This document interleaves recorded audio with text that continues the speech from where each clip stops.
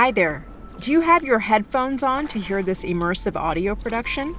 It'll sound so much better. Under a nearly full moon, the Syria crashed against a reef in the South Pacific Ocean in 1884. When I close my eyes, I can almost see her, this grey and white sailing ship rolling and pitching, surrounded by an angry sea. 540 souls on board.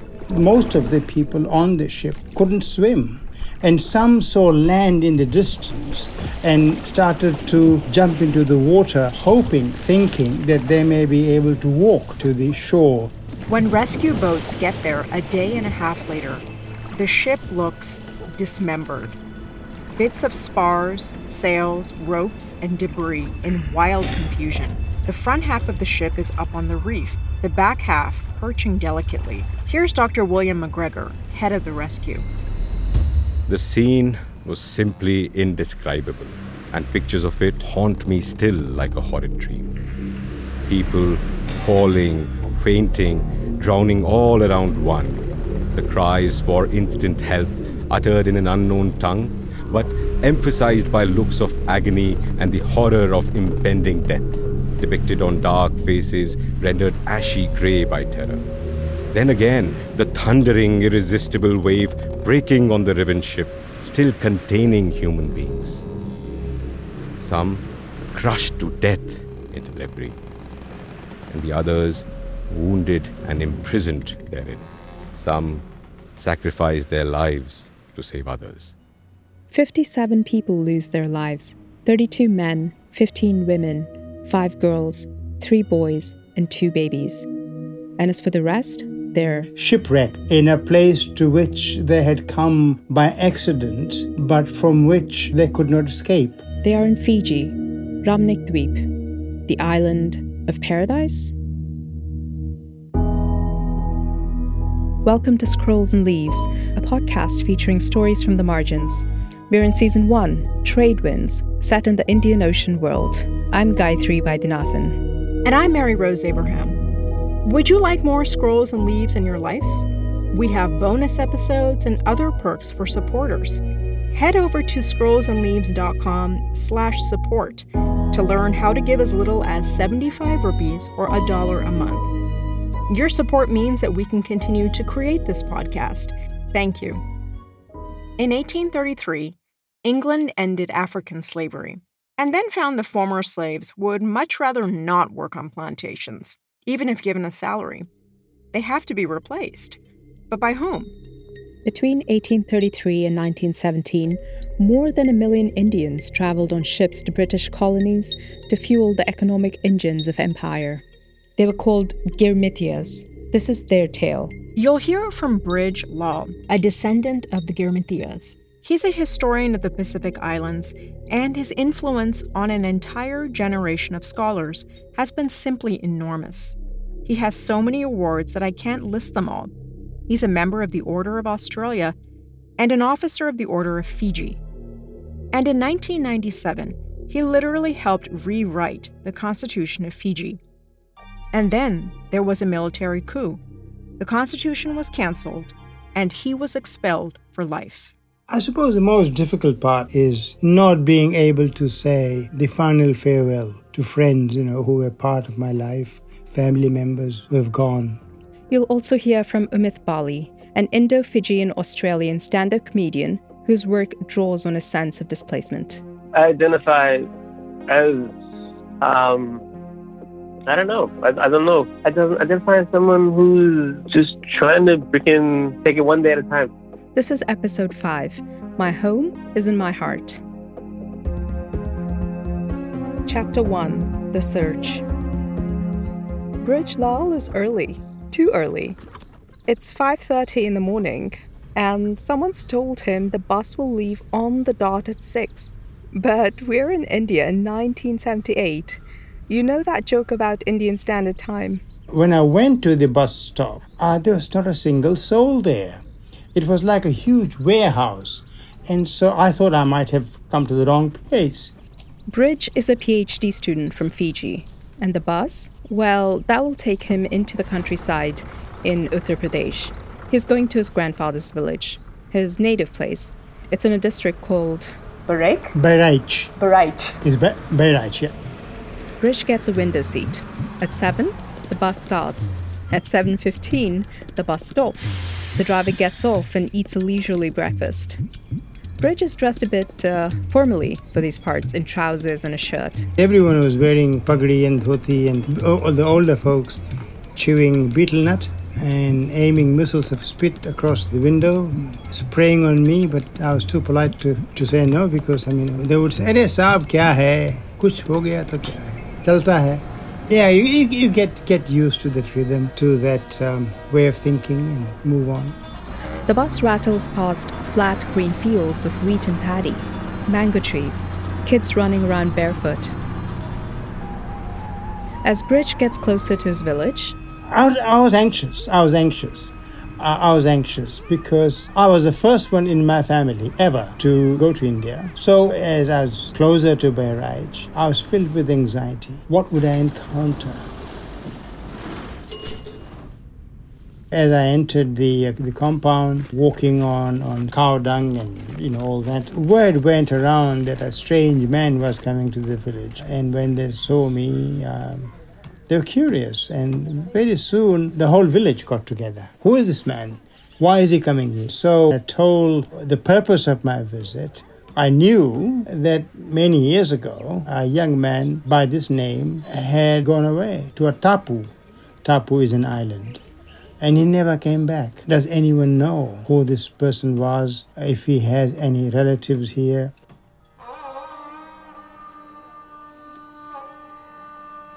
Chapter 2, Drought. Hey, are you lost? We're still in Bayrach, but it's 70 years earlier, 1907.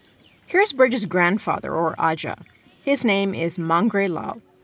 I don't know precisely what he's up to at this moment, but let's imagine him walking on a dusty road into town. He was a very tall man, very, very tall man, well built, and apparently he was a stick fighter. People could throw stones at him from any angle, and he would use the stick to fend off the stones. And apparently he was a very accomplished sarangi player. Sarangi is Indian violin. The land is so dry. Not that long ago, the fields were green. The jungles full of leopards, tigers, wolves, wild hogs, antelope. But since 1891, the rains have failed, again and again. In 91, 97, 99, 1901, 04, 05, 07. Diaspora and the difficult art of dying. In the end is my memory of the beginning, a mixed brew of history and hyperbole. The sun's chakra breaking up the earth of Basti into 6 million jigsaw pieces, and the bo tree catching fire at midnight by itself, and the koils pecking out the eyes of Brinda the milch cow, and Pitaji standing among the ruined fields of chana weeping, and Maji bent over the inflated moons of Roti weeping because he wept, and the immemorial debt to a greasy man of crisp dhoti and caste mark whom we called Maiba, and my sister nudging the age of dowry, and I, the eldest of 3 sons, 16 years old and already corroded by despair, stealing away from home and village and province, never once looking at the moon grazing on the thatch of my nostalgia, walking by night and sleeping by day, until rivers no longer gave up their names nor roads their destinations. How many times I yearned to return to my village. Ask me how many times my legs faltered during that terrible flight. But then I remembered the scorpions' cracklings in the wells of Basti and the mynas dying in the skies of Basti, and that nightmare drove me towards I knew not where. Maybe I sought to work in a modest village. Maybe I desired to fall off the edge of the world. Maybe I was questing for Ayodhya, Shangri-La, El Dorado.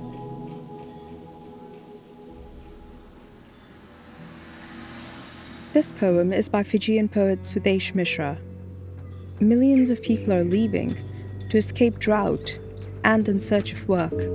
In the jute mills in Calcutta, the tea gardens in Assam, the coal mines of Bihar, and even across the Black Ocean, the Kalapani, to Mauritius, British Guyana, Trinidad, Jamaica, West Indies, Natal, Suriname, Fiji, Malaya, Sri Lanka, Burma. So Ajaz reached town. He goes to the district police station. He met a recruiter. They asked him questions about what he was doing and whether he would like to make some money, whether he would like to go to this fabulous place called Fiji Ramnik Dweep. He puts his thumbprint on an agreement, a girmit. This moment here, it's important. I think possibly the most important of Ajaz's life. He's transforming. He's become a girmitiya. He'll work in the British colonies abroad for 5 years. The authorities examine and certify him. We have examined and passed the above-named man as fit to immigrate, that he is free from all bodily and mental disease, and that he has been vaccinated since engaging.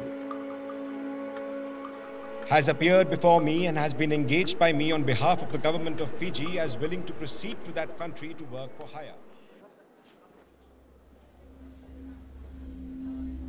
The New Year's dawn, and it's now 1908.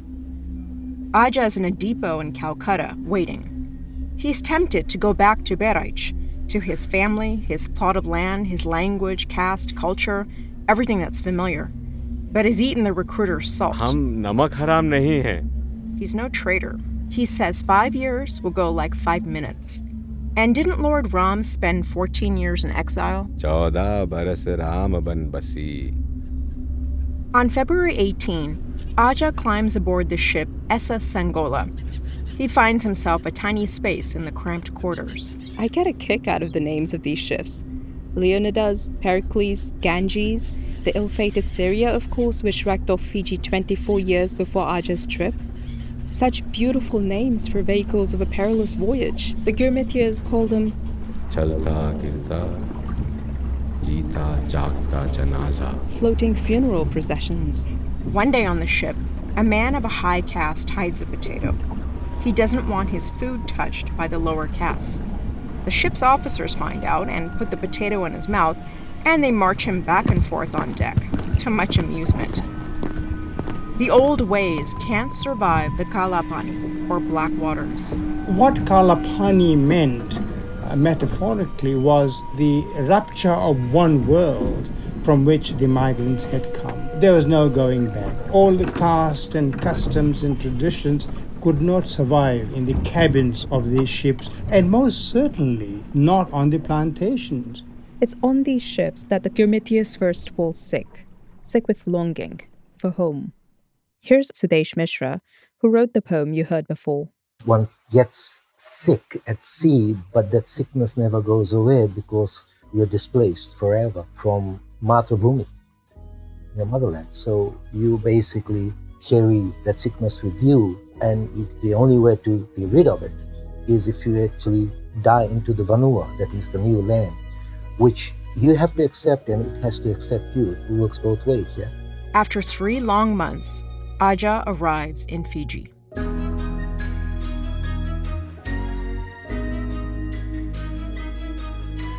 Chapter 3, Seasick. Fiji is a picture postcard paradise. 333 volcanic islands scattered in the South Pacific Ocean. Breathtaking. Deep rivers, soaring mountains covered in lush tropical plants, white beaches, and a fierce island people ruled by the white man. It is the inverse of the Indian plains. A lot of people, when they got off ships, they kissed Mother Earth, glad to be back on land. The Girmitiyas are assigned to sugar plantations run by the Colonial Sugar Refining Company. If I say bonded labor, what do you think of? Yeah, it's way worse than that. There's seemingly a dozen ways to die.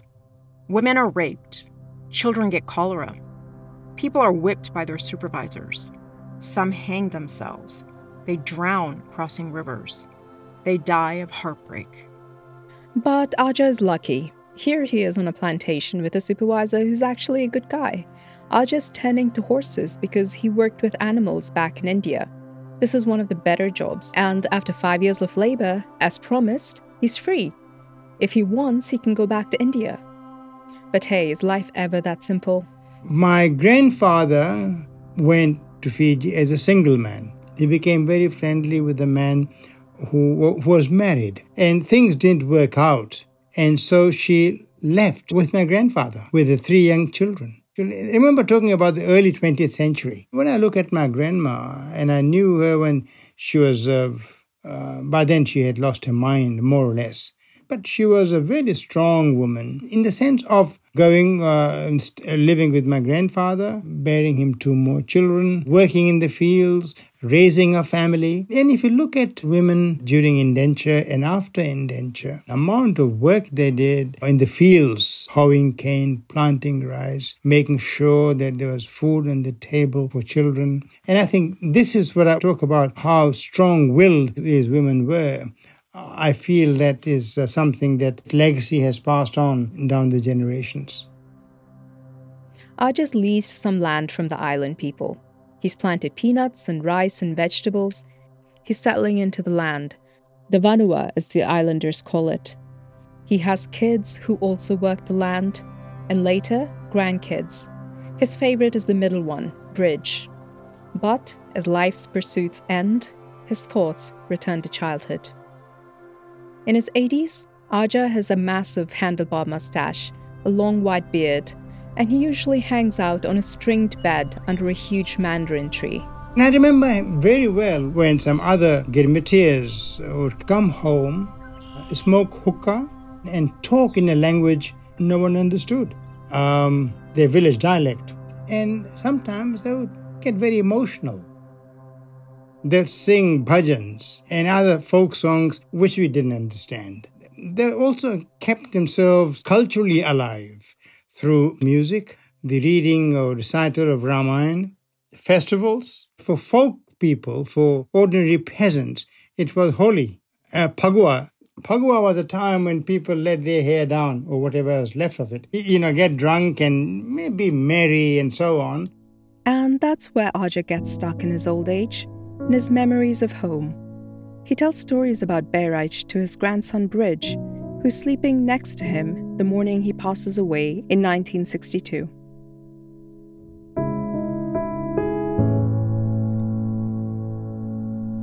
Chapter 4, Displacement. We're in a dark room. That hum you hear? It's a large computer. It's 1977. And that's Bridge over there. He's 25 years old. He's going through pages and pages of lists of Girmitias. It's for his history PhD. When he was looking for a topic to research, he thought of Aja and the grizzled old Girmitias back home. Well, I think to understand the background of the Girmitias, one had to understand who they were. And each person who migrated to Fiji and to other places had his or her emigration pass. On that pass was given the date of migration, the ship on which the person went, the number the person had on the ship, the person's name, the person's next of kin, the person's caste name, the person's sex, and those sorts of things, and the person's thumb imprint at the bottom to say that he or she understood the terms of the agreement. And those passes are preserved in hard copy in the archives in Fiji. Sometime in the 1970s, under the Australian Joint Copying Project, all of these things were microfilmed. And microfilmed copies of emigration passes, suicide registers, plantation registers, and a whole range of other things is available in several places. New Zealand, several libraries in Australia, and so on. So there were 45,439. I remember these figures very well. They had come from North India, right? There they were. There they were on microfilm. And so I coded all these variables, not the names because names don't matter, but caste, age, sex, district of origin, district of registration, the year of migration, the number, and so on. And then in this dimly lit room in the basement of the National Archives of Australia in Canberra, I reduced them to numbers, 45,000 of them. 7 days a week sometimes, for 7 months continuous. It was just really, really, no one had ever done that, and people would be foolish to try it again. I can tell you that much. But then I did it, and I used, those days, you're not talking about PCs. There was one huge humming UNIVAC computer in a whole room. And so I then used a particular program called SPSS, a Statistical Package for Social Scientists. And I then coded the data, put that through the system. Thousands of pages came out. So I knew exactly how many came from which district over how many years, which caste, which sex, how many married. The whole detail, right? And so my thesis was in 2 volumes. Second volume is just tables and tables and tables, year by year. So I got a very, very fine picture of who these people were. And the interesting thing is, when I look back upon it now, or even a few years later after I finished my PhD, in a way I felt good that these Girmitias were not merely numbers. They were my people. And I was paying homage to them by looking at each and every of the emigration passes. Sometimes there would be a death on the ship. Just tears. What do? You see, this person's life has ended before it began. And they would wrap their bodies in white cloth and then in the deep dark of night throw them overboard into the sea. Or a child was born and a new life began. And in the end, the result of that work was I demonstrated absolutely, irrefutably who these people were. They were not all riffraffs and flotsam and jetsam of humanity that colonial officials made them out to be. These were a fair, representative cross-section of Indian community migrating because of deteriorating circumstances in the 19th century. After his computer analysis, Bridge goes to India in 1978 for the first time, and that's where we left him, remember? In Behraich. He's inquiring about his grandfather. My Aja left for an island a long time ago. Does anyone know him? Nobody knew, except an old woman, must have been, 200 years old, sitting in a hovel, in a distance. She saw the village surrounding me, crowding, and she said, "Ika hangama hoy hai? What is happening?" And somebody said, "Oh, this man has come and is looking for his ancestors or his Aja." And then she came to me slowly and we talked. Then she remembered. Ham janit hai. I know. In the Bhojpuri, right? Ham janit hai. She said, yes, there was a young man who had left and he never came back. Then she mentioned to me, so-and-so is my relative. That so-and-so, as he approached me, he sobbed uncontrollably. And his son, who would be my cousin, he touched my feet in respect and we cried. I also cried. It was a very emotional, intensely emotional experience. When I saw him cry, I realized that my journey began here, in a sense. He said, "No, I think you should come back. There's a school here. You can teach our children here, and we can all live together again as one happy family." And I knew in my heart of heart then that much moved as I was by that experience. India was not my country. It was my grandfather's land, not mine. And that realization tore me apart, really. I understood Indian culture. I grew up with Indian culture in Fiji. I loved Hindi music. We saw Hindi movies. But I could not really identify with the place in a way that was expected, I suppose. And it was there I realized I was a Fijian. So I said goodbye to them. Some little girl, apparently in my extended family, was getting married. And so I contributed my share, in quotes, to the expenses, and then I left. Bridge can now let India go. He can now accept he is from Fiji. But Fiji cannot be his.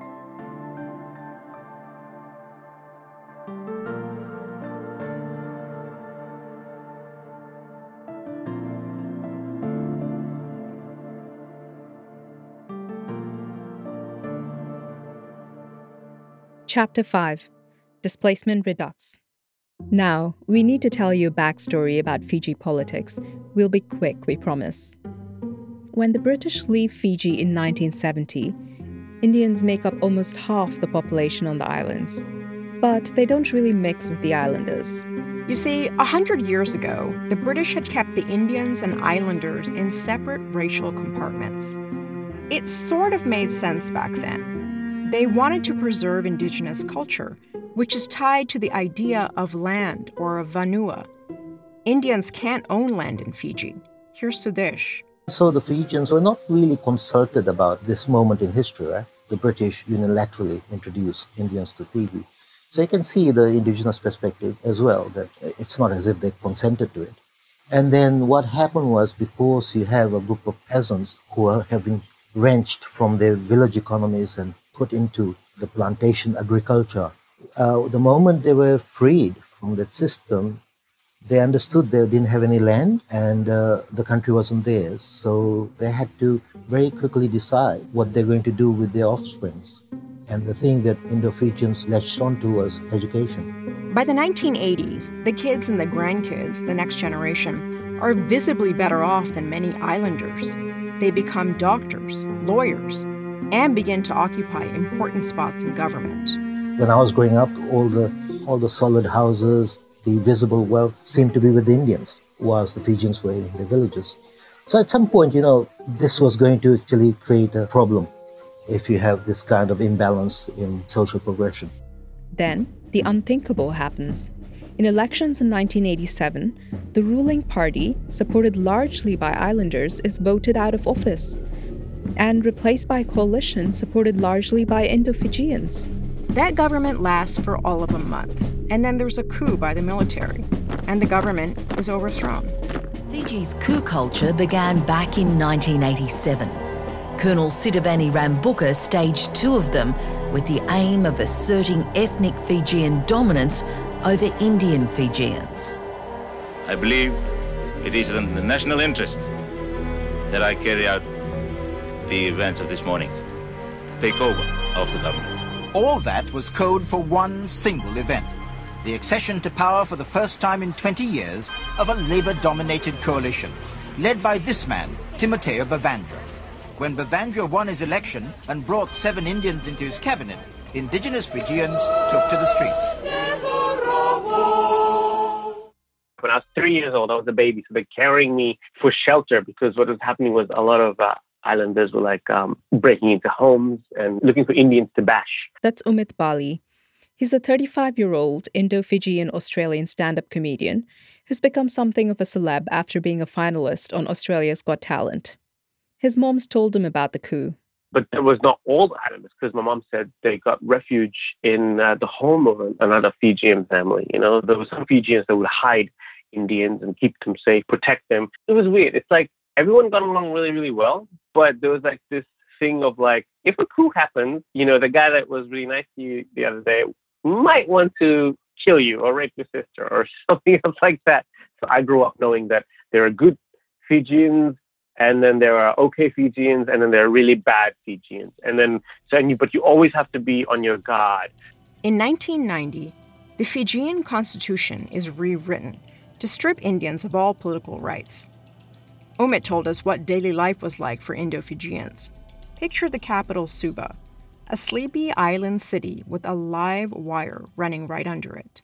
I remember lots of pigeons at the bus stall. You go to the bus stall and there's all these buses lined up and you pick the bus that you had to go in. You go in, you give the bus driver 40 cents. But if you miss that, you have to walk all the way into the city. We called it a city, but really it's like an overglorified town. Every building was 2 stories, 3 stories, 4 stories, and that would be the cutoff point, And if you find a building with 8 stories, ooh, watch out, look at, woo! And then you walk through a lot of cars, smoke coming out of the back of them. I remember you used to get behind a bus or a car and all the kids would stick their head out the window and smell the fumes. It was really nice to smell. I'm not kidding. It was a really good smell, But then later on, we found out, it kills you. Umit's family, like most Indo-Fijians, was very Indian. They'd go to the temple, watch Bollywood movies. This is all in the 90s, of course. All the Indian movies we had were pirated copies. So you'd also get Hindi ads in the movies. If you meet someone that's my age, that's from Fiji, that used to watch Indian movies, you could just say to him, Chandu Bam, and then we'll finish it by going, Pira Hari Bam. What a strange series of events. Families like Umit's are so Indian, and yet they haven't set foot in India since their great-grandparents. The Girmitiyas suffered on the plantations, and then they adopted a new homeland where they were considered an inferior race. And then, in a strange reversal of power, their children and grandchildren begin ruling the nation, and then they're kicked out. Since 1987, almost half the Indians on the island have emigrated. They've gone mostly to Australia, New Zealand, US, Canada, places where most everyone's an immigrant of some vintage. Some have gone for studies. Others have relatives who sponsor them. And some have found more troubling routes. The goal is to escape poverty 80% of the time. And the 20% of it is because sometimes, things would be going really, really well, and then there's a coup and everything's screwed up. When I was growing up, I had all these cousins that'd be like turning the 18, 19 age, and all of a sudden, like, these white people would come to the village. I was like 9, 10 years old, but I could tell they were weirdos. So I remember this one old dude coming to marry one of the girls in our village, and she was like beautiful 18-year-old, 19-year-old, and this guy was like 65, and he had this shake constantly. He would not stop shaking. I remember. and she was and Irish. She was like, I don't know what to marry. And her mom was like, you have to hurry. I think we might die too next week. It's like Chris Hansen, How to Catch a Predator, really, but like ethnic version. When Umit was 13, his family went to Australia on a tourist visa and just stayed on. And it was really, really tough, hiding from immigration and all that.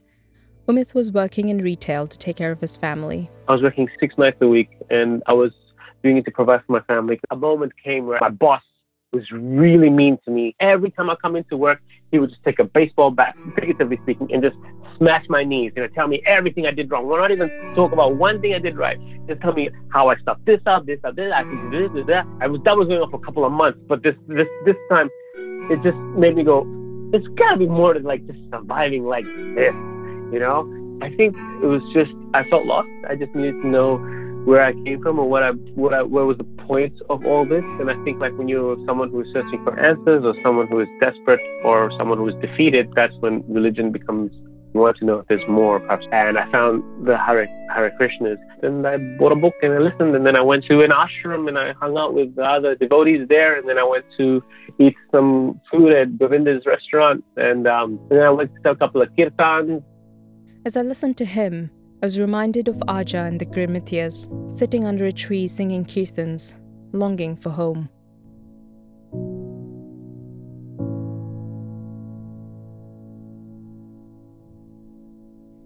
So that's the backstory. We're now in 1995.